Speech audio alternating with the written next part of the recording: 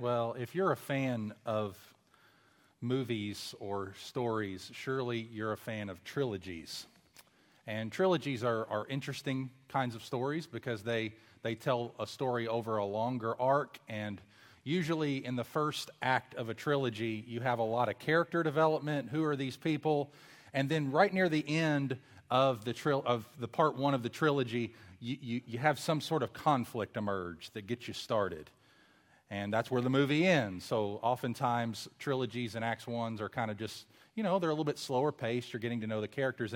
And we've already been through Act 1 in the Joseph trilogy. That was chapters 37 through chapter 41, where we have Joseph sold into slavery by his brothers, ascending to reign in Egypt, and then it closes out on a good note. But there's beginning to be what's going to happen with the brothers. And now we find ourselves in Act 2. Now, my favorite parts of a trilogy are always Act 2.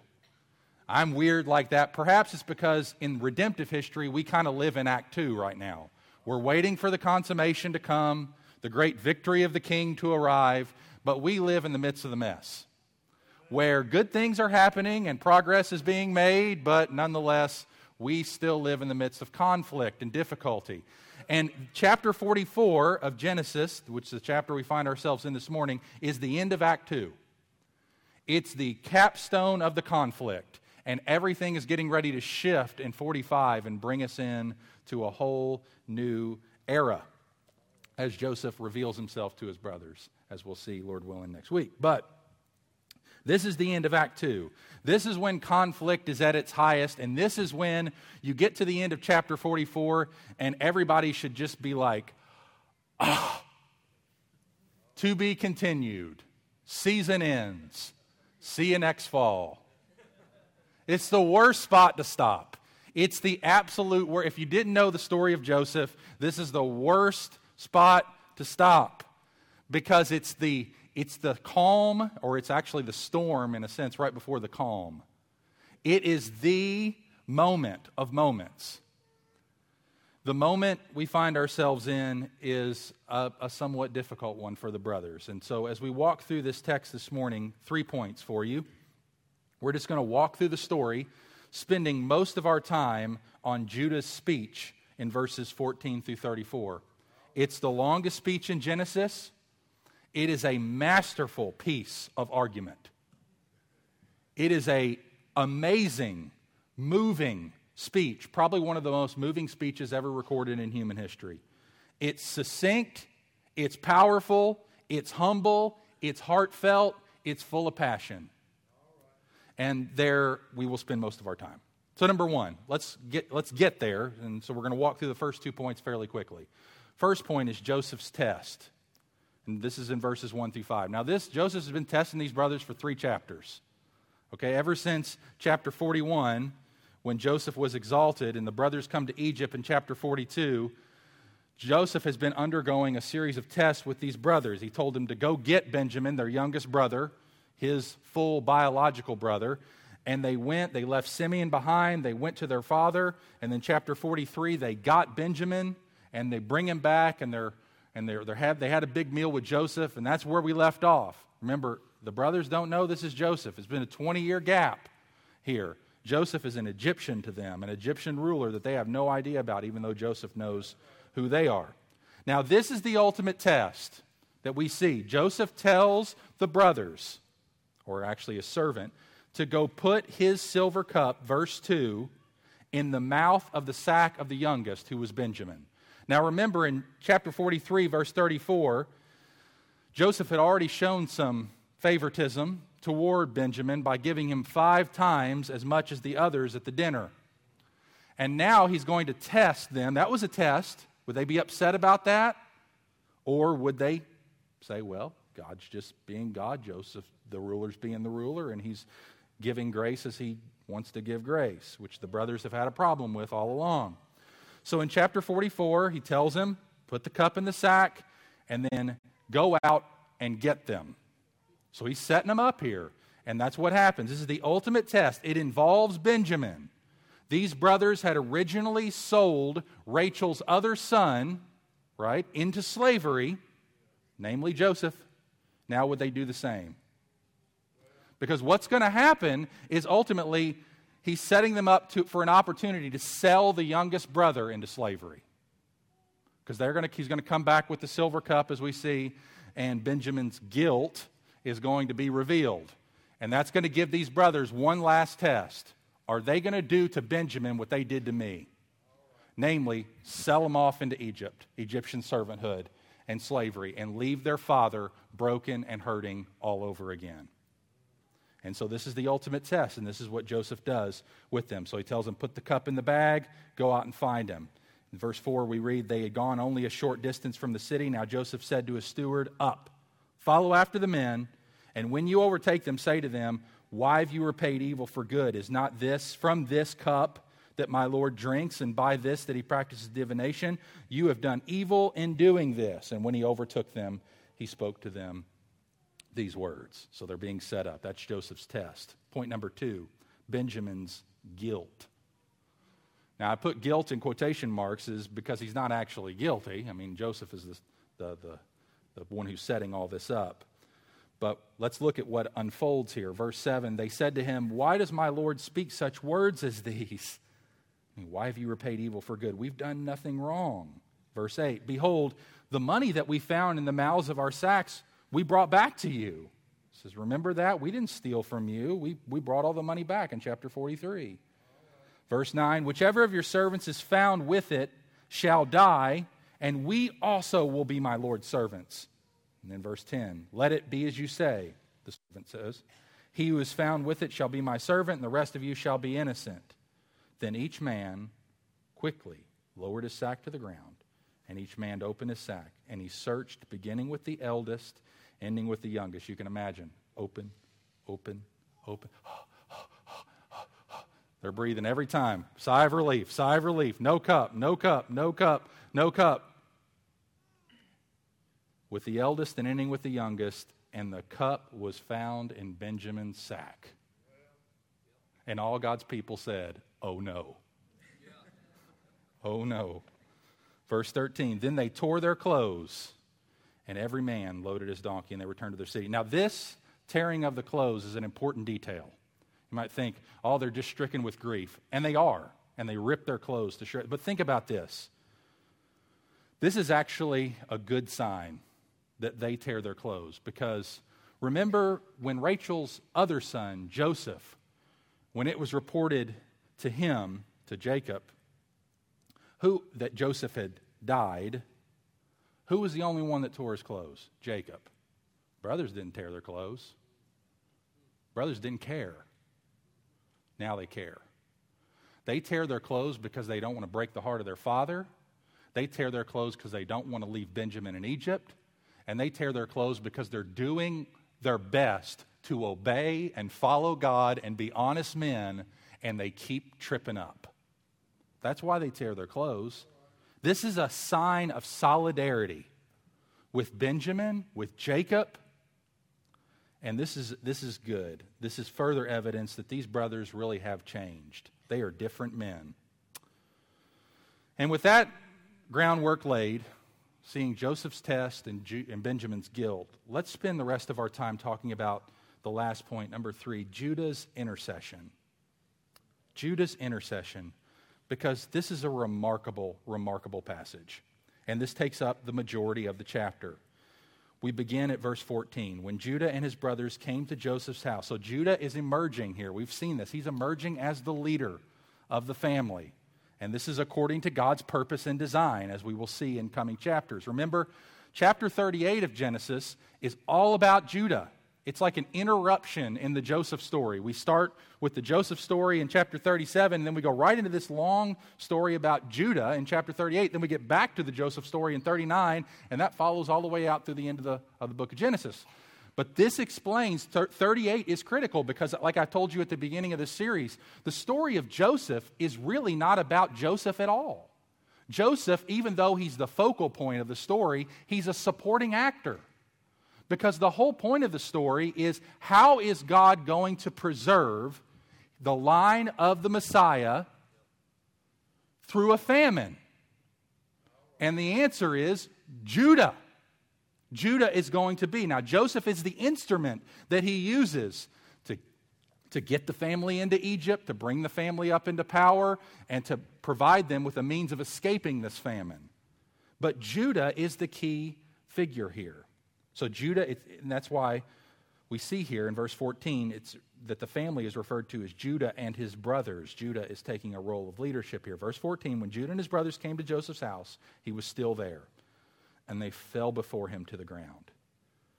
They've got to be just trembling at this point. Verse 15, Joseph said to them, "What deed is this that you have done?" Verse 16, Judah said, "What shall we say to my Lord? What shall we speak? How can we clear ourselves? God has found out the guilt of your servants. Behold, we are my Lord's servants, both we and he also in whose hand the cup was found." Now, if you think about this, think about these, especially Judah, the one speaking here, he has got to be absolutely livid with Benjamin, or at least tempted. Because as far as he knows, Benjamin stole that cup. And it's always the sons of Rachel that are getting us into trouble, causing problems in our family. But Judah doesn't do that. He owns the guilt himself. Notice all that language. He's not saying, it's all Benjamin's fault, it's all his fault. No, Judah says, how can we clear ourselves? He implicates himself. God has found out the guilt of your servants.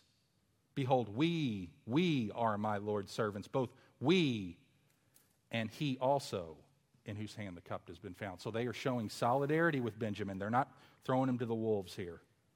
Verse 17, but he said, "Far be it from me that I should do so. Only the man in whose hand the cup was found shall be my servant. But as for you, go up in peace to your father." Now there's the test. You guys can get off right now, scot-free. You can go right back to your father. Leave Benjamin here. He's my servant for life. They've got an opportunity to do to Benjamin what they did to Joseph. Sell him off into slavery. Get away with it without any guilt. So they speak. And we expect, if these brothers, track record up to that point, have they really changed? Are they going to walk away? Are they going to leave him?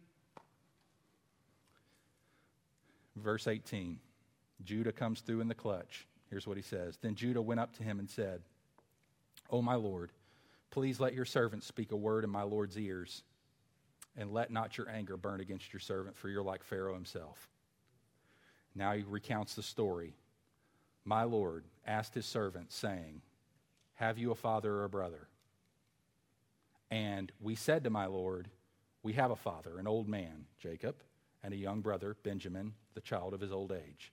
His brother is dead, Joseph, and he alone is left, Benjamin, of his mother's," that's Rachel, "children, and his father Jacob loves him. Then you said to your servants, 'Bring him down to me.'" Right? That's chapter 42. "Go get him. He's not here with you." Verse 22, "We said to my Lord, 'The boy cannot leave his father, for if he should leave his father would die.'"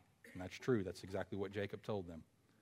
Verse 23, "Then you said to your servants, 'Unless your youngest brother comes down with you, you shall not see my face again.' So when we went back to your servant," he's recounting what happened in chapter 43. "When we went back to your servant, my father, we told him the words of my Lord. And when our father said, 'Go again, buy us a little food,' we said, 'We cannot go down. If our youngest brother, Benjamin, goes with us, then we will go down, for we cannot see the man," Joseph's, "face, unless our youngest brother, Benjamin, is with us. Then your servant, my father," he's talking about Jacob, "said to us, 'You know that my wife bore me 2 sons. One left me, and I said, surely he's been torn to pieces, and I've never seen him since. If you take this one also from me, and harm happens to him, you shall bring down my gray hairs in evil to Sheol.'" Now, this is the first time Joseph's heard about his dad and how he feels about all this. Imagine Joseph now hearing this information about how his dad is struggling emotionally with all of this. And it's got to be tugging at the heartstrings. It's got to be, I don't want to hurt my dad. Verse 30, "Now therefore, as soon as I come to your servant my father, and the boy's not with us," that is, we haven't brought Benjamin home, then as his life is bound up in the boy's life, as soon as he sees that boy is not with us, he will die. And your servants will bring down the gray hairs of your servant, our father, with sorrow to Sheol. If we don't bring Benjamin home, our dad will die. And Joseph is hearing that. And he's got to be just a ball of emotion right now. He's struggling at one level because he's hearing about his dad. He's got to be fighting back the tears. But he's also hearing about how his brothers have changed. These are different men. Amen. Notice verse 32. For your servant became a pledge of safety for the boy. Judah saying, look, I told my dad that if Benjamin wasn't brought home, he could take my life. Verse 33. Now therefore, please let your servant remain instead of the boy as a servant to my Lord, and let the boy go back with his brothers. For how can I go back to my father if the boy's not with me? I fear to see the evil that would find my father. He said, take me. Take me. What has happened to Judah? What has happened to Judah? The brother who first hatched the plan in chapter 37 to sell Joseph as a slave has come full circle by offering himself as a slave for Rachel's other son. What do we see here on the part of Judah? On the part of Judah, we see two things. We see an act of intercession. He steps in the gap and he pleads with Joseph, not knowing it's Joseph, but pleads with Joseph to take him instead of Benjamin. And he offers himself as a substitute. Now, what do we learn from this chapter? I want you to see this. This is the theme. Out of love for his father and love for his brothers, he is willing to sacrifice himself. Amen. Do you know that story anywhere else? Out of love for his father and out of love for his brothers, Judah is willing to sacrifice himself. This picture of intercession points us to the Lion of the tribe of Judah, the Lord Jesus Christ, who out of love for his Father and out of love for us, his brothers, laid down his life as a sacrifice. So I want to conclude with 3 lessons. These will be, don't think conclusion is in 3 minutes. Think conclusion is in about 10 minutes. Okay? But we're going to look at 3 acts of intercession. You got to give that preacher warning sometimes. You got to throw that out there because we say in conclusion a lot, and I know what y'all are thinking. All right, so we're going to talk about 3 images of intercession here in conclusion. Let's talk about Jesus' intercession first. Since he is the one this chapter is pointing, his intercession is the one this chapter is pointing forward to. Luke chapter 22, Jesus said to Peter, Simon, Simon, behold, Satan demanded to have you that he might sift you like wheat. But I have interceded for you. I've prayed for you that your faith may not fail. And when you have turned again, strengthen your brothers. You know why, brothers and sisters, our faith has not failed to this point? Because we have a Lion of the tribe of Judah who is interceding and praying for us, that our faith not fail. Satan has demanded to sift many of us like wheat, to take us out of the kingdom.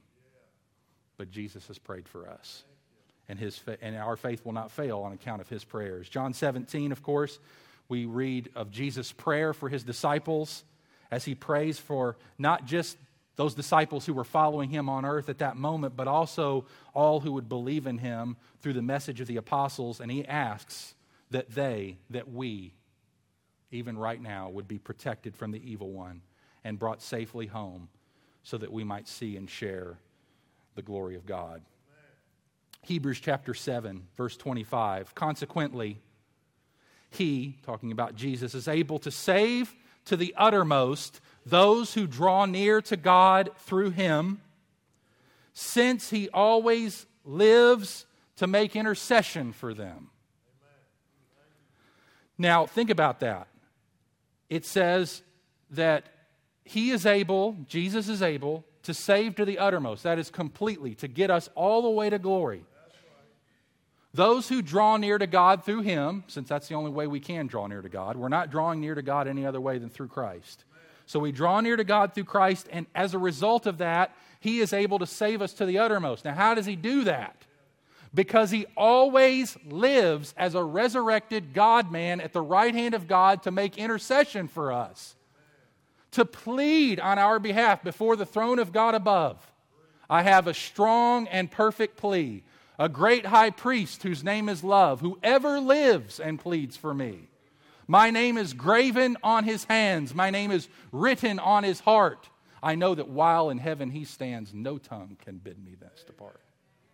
And that's what Hebrews 7:25 says. Christ forever intercedes for us. When we fail, he asks the Father for mercy on us. He pleads our case with the Father and secures the grace we need to be more and more conformed to his image. And the Father, out of love for us and for his Son, always answers these prayers. Always answers these prayers offered on behalf of his children. One more passage on Jesus' intercession. 1 John chapter 2, verses 1 and 2. My little children, I am writing these things to you so that you may not sin. But if anyone does sin, which we do, we have an advocate, an intercessor with the Father, Jesus Christ the righteous.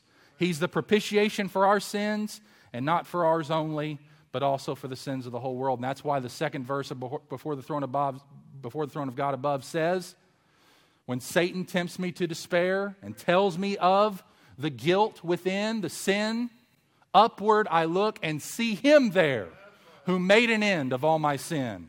Because the sinless Savior died, my sinful soul is counted free. For God the just, Jesus Christ the righteous, is satisfied to look on Christ and pardon me, since he died in my place, offering his life as a willing sacrifice for me out of love for his Father and out of love for his brothers. So that's Jesus' intercession. That is the intercession that's the focus of chapter 44 in Genesis, that we see pictured in Judah. Judah stepping in and offering himself in the place of his brothers out of love for his father, picturing the greater Lion of the tribe of Judah, as Jesus is referred to in the book of Revelation. Now, two more acts of intercession are equally important here, and I want us to consider those. Here's a second one, the Spirit's intercession. You know, you not only have Jesus interceding for you, you also have the Spirit interceding for you. Romans chapter 8, verse 26, likewise, the Spirit, the Holy Spirit helps us in our weakness, for we do not know what to pray for as we ought. Ever been there? I have no idea what to pray for.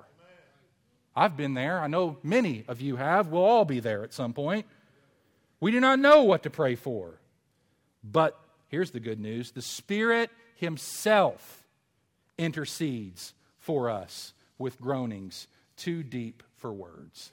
I mean, invisibly and inaudibly, the Holy Spirit takes our prayers and makes them conform to the perfect will of God for us. His ministry of intercession is effectual. God knows and attends to the mind of his Spirit as the Spirit prays for us.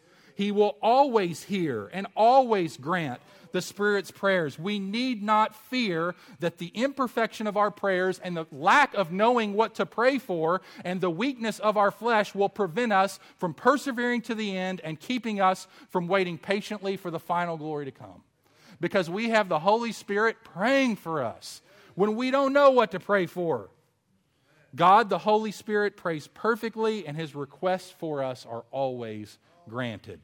In his commentary on Romans, Douglas Moo wrote, "When we do not know what to pray for, yes, even when we pray for things that are not best for us, we need not despair, for we can depend on the Spirit's ministry of perfect intercession on our behalf." It's one of the most precious gifts we have, that the Spirit is praying for us when we don't know what to pray for, and that the Son is interceding for us when we are weak and broken and sinful and feel disqualified from inheriting the kingdom of God.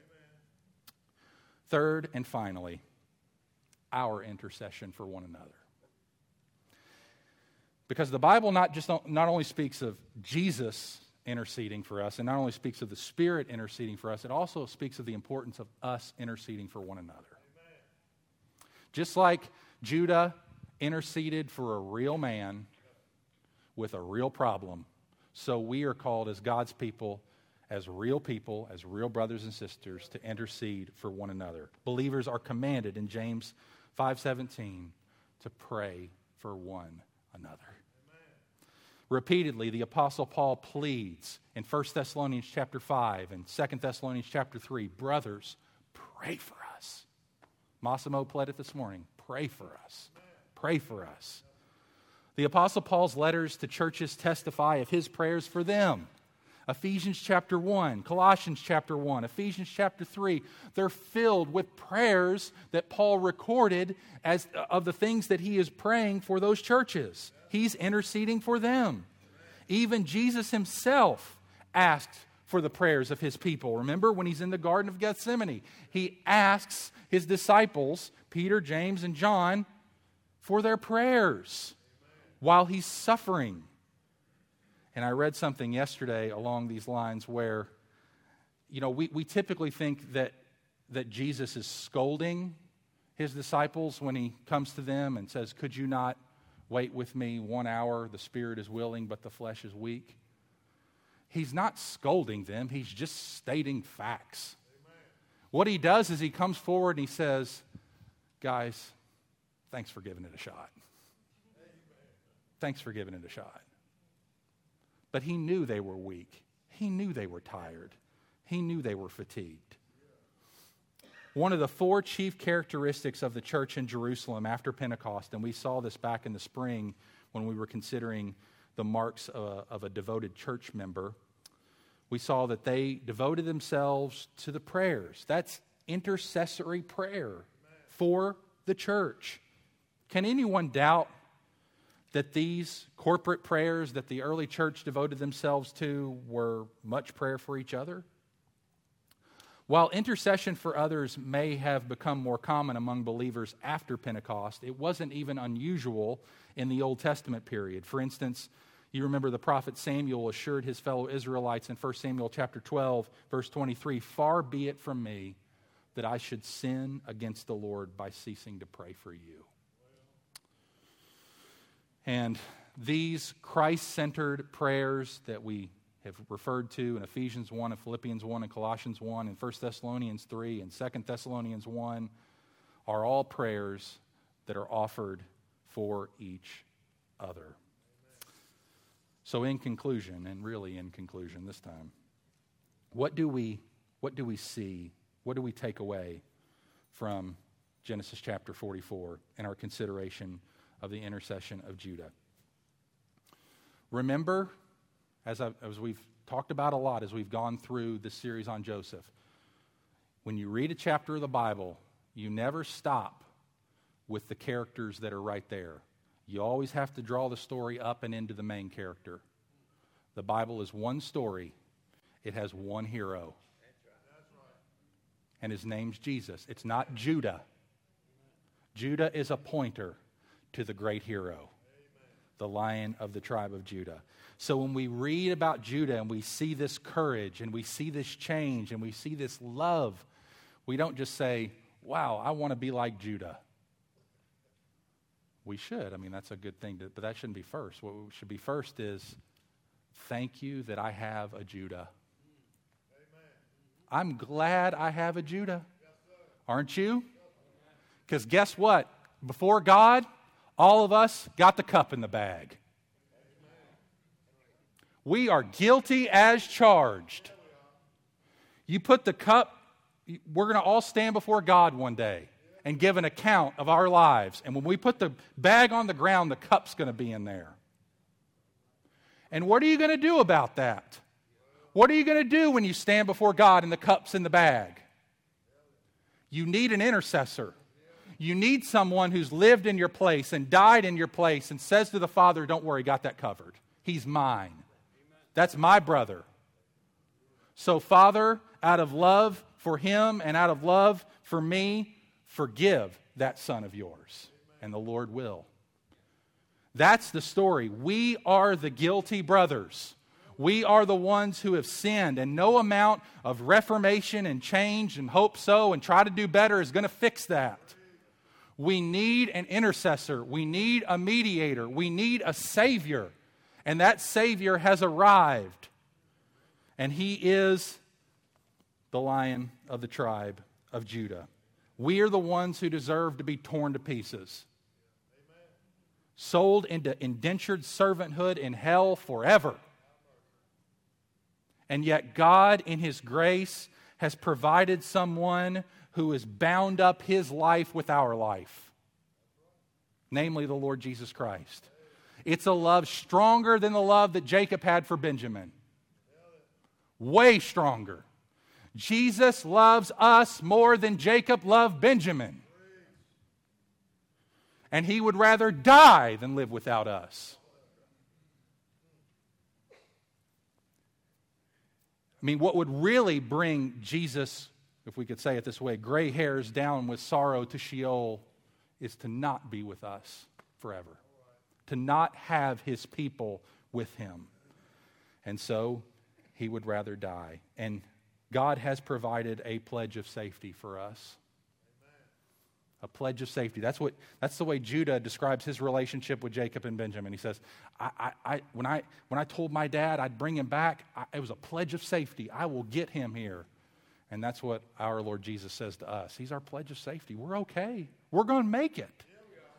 We're going to make it all the way to glory on the strong arms of Jesus. Because He has become a pledge of safety for us.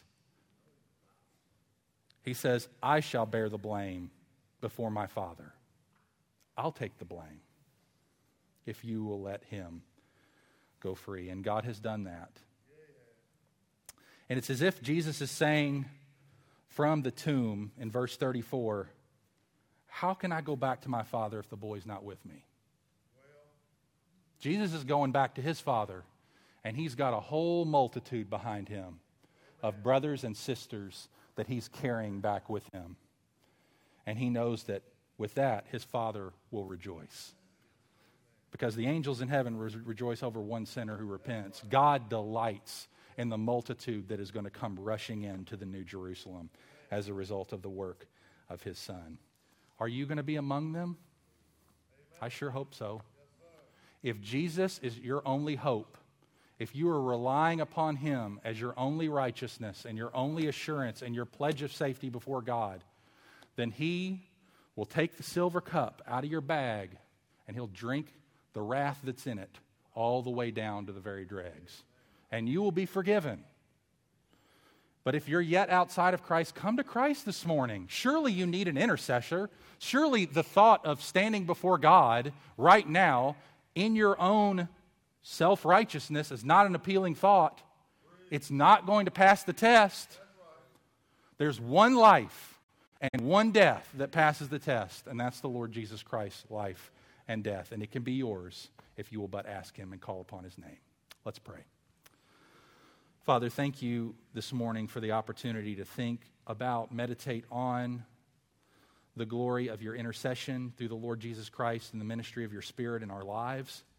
Thank you for the greater Judah. Thank you for the Lion of the tribe of Judah who has come and laid His life down for us. You sent Him, Father, out of love for us. Lord Jesus, thank you for coming. Thank you for being willing to be our pledge of safety. Thank you for stepping into our mess. Thank you for offering your life in place of ours.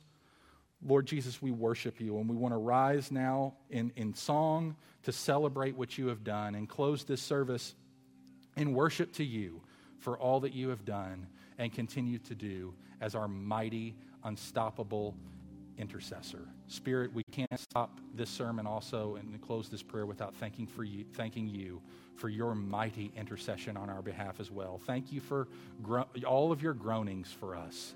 Thank you for all the ways in which you intercede for us when we don't know what to pray for. Thank you for keeping us.